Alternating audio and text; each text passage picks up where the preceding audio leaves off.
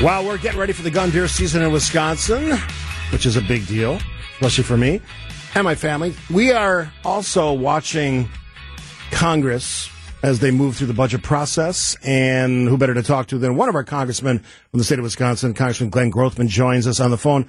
Good morning, Congressman.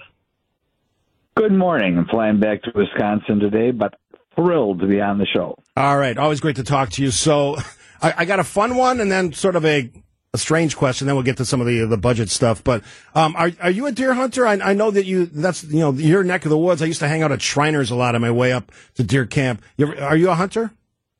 I was not raised in a hunting family. I have had people take me out and try to indoctrinate me into deer hunting and turkey hunting, and I have failed to even shoot at a deer or a turkey, but I have tried several times. There you go. Well, that's good for the relationship with your constituents because they love the fact that you come out. So just visiting a deer camp probably would be welcome in your community. So let me ask you about this, Congressman. So there's a lot of high-profile stories this week about the flexing that was done by some members of Congress, one senator, apparently one congressman. What do you make of this? I don't know what this machismo. I don't know who I can blame for it.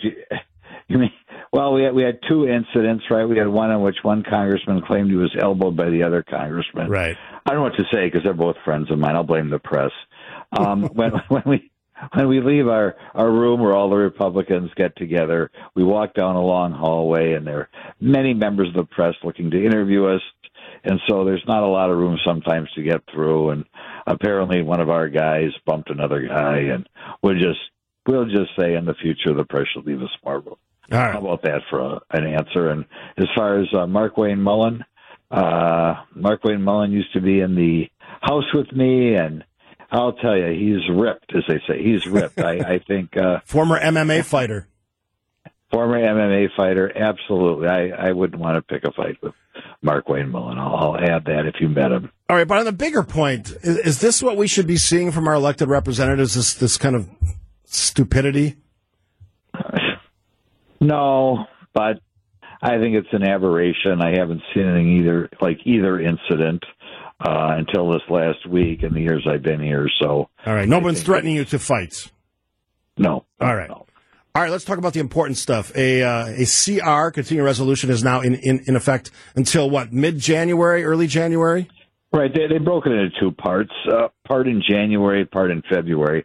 The reason they broke it up is we are trying not to go back to the days of one big 20,000-page bill at the end of the session. So by having two separate end dates, it doesn't guarantee, but probably we'll have at least two bills.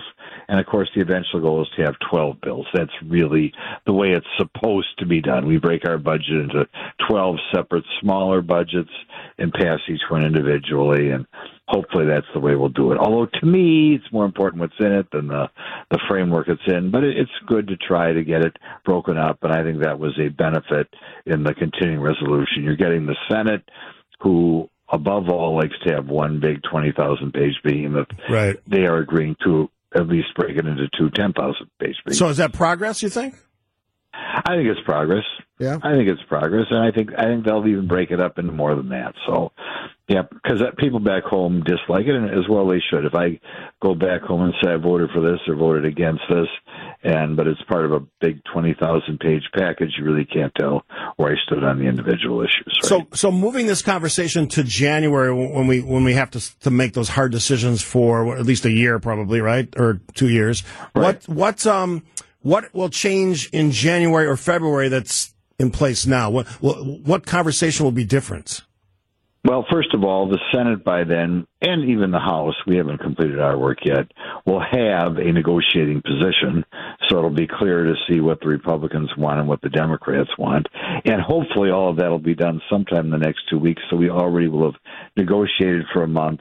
The public will have a better chance to see where the Republicans are on the issues and where the Democrats are on the issues. And I think both sides like to believe the public is on their side, but I think that's what will change. The demarcation lines between the Republican Party will be clear. It'll be clear as to whether we are sticking with the agreement that was made when we raised the debt limit on the slight spending cuts we're supposed to have in discretionary spending. So we'll see whether we stick with that. Some people thought we'd never stick with it. There are some Republicans who think the Republicans ought to break their promise and ask for bigger cuts. I don't think that's going to happen, but it'll sure be a lot easier to talk about the difference between the parties in January than it is today. You have a new speaker, Mike Johnson from Louisiana. How would you judge or rate his progress, his success as a new speaker moving this through? Well, it was very frustrating. I'll tell you that. We had a vote on what you call a continuing resolution, which is to say we won't shut down the government. We'll largely fund it at last year's levels, like you said, for another couple months. And Mike passionately asked for the Republicans to vote with him and give us another 2 months. One of the reasons we haven't got things done is, of course, we wasted a month trying to elect a new speaker, which wound up being Mike Johnson. It was frustrating. I will tell you, behind closed doors, 3 or 4 times, Mike asked the people who wanted to shut down the government, how do you think this is going to end? How is this going to wind up a victory for the Republicans if we shut down the government? Nobody had a way that it was going to wind up helping Republicans. Nevertheless, 93 of my colleagues decided to go to the floor and vote to shut down the government because I guess it's perceived to be the conservative thing to do, even though privately they could not tell us how it would result in anything but a defeat for the Republicans. And it will be a defeat because a lot of Republicans will be against the shutdown very quickly. They will team up with the Democrats, do what they call a discharge petition, and completely divide the Republicans on something that shouldn't be done. So Mike asked, as a favor, our new wonderful, good Christian Mike Johnson, ask his colleagues for a favor and just allow him another 2 months to work on this, pointing out correctly that when you fight, you've got to pick the right fights, not pick any fight, including fights you're going to lose.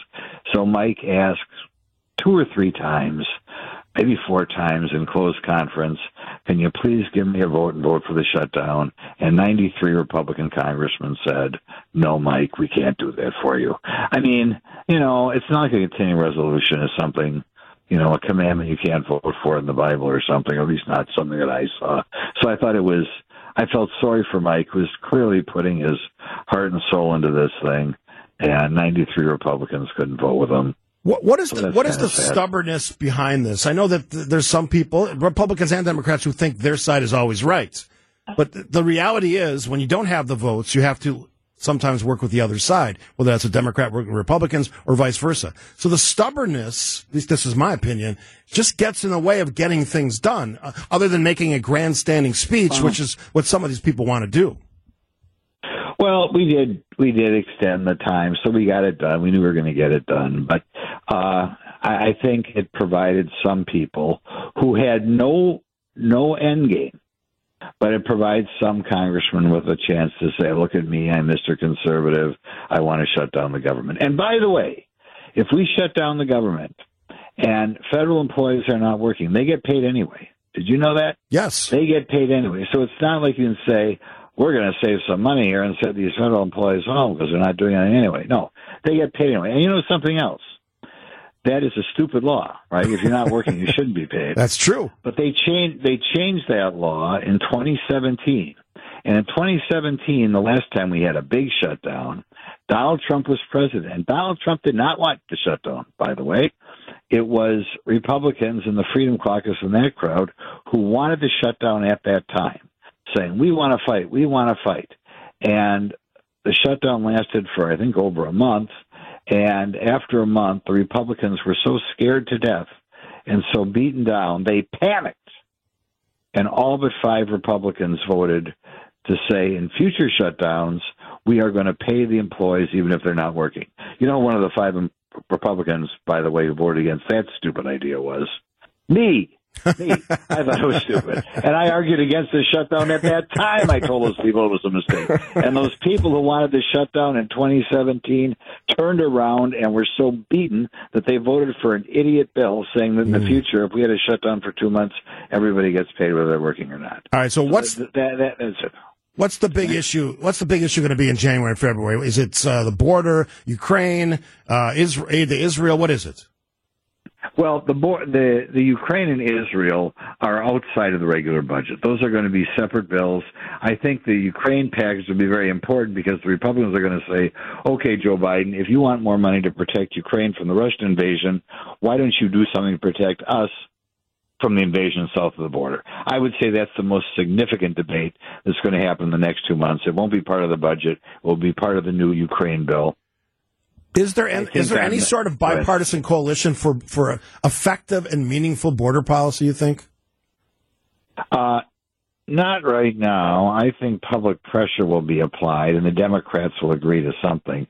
But you got to remember, right now we're getting over 200,000 people crossing the border every month.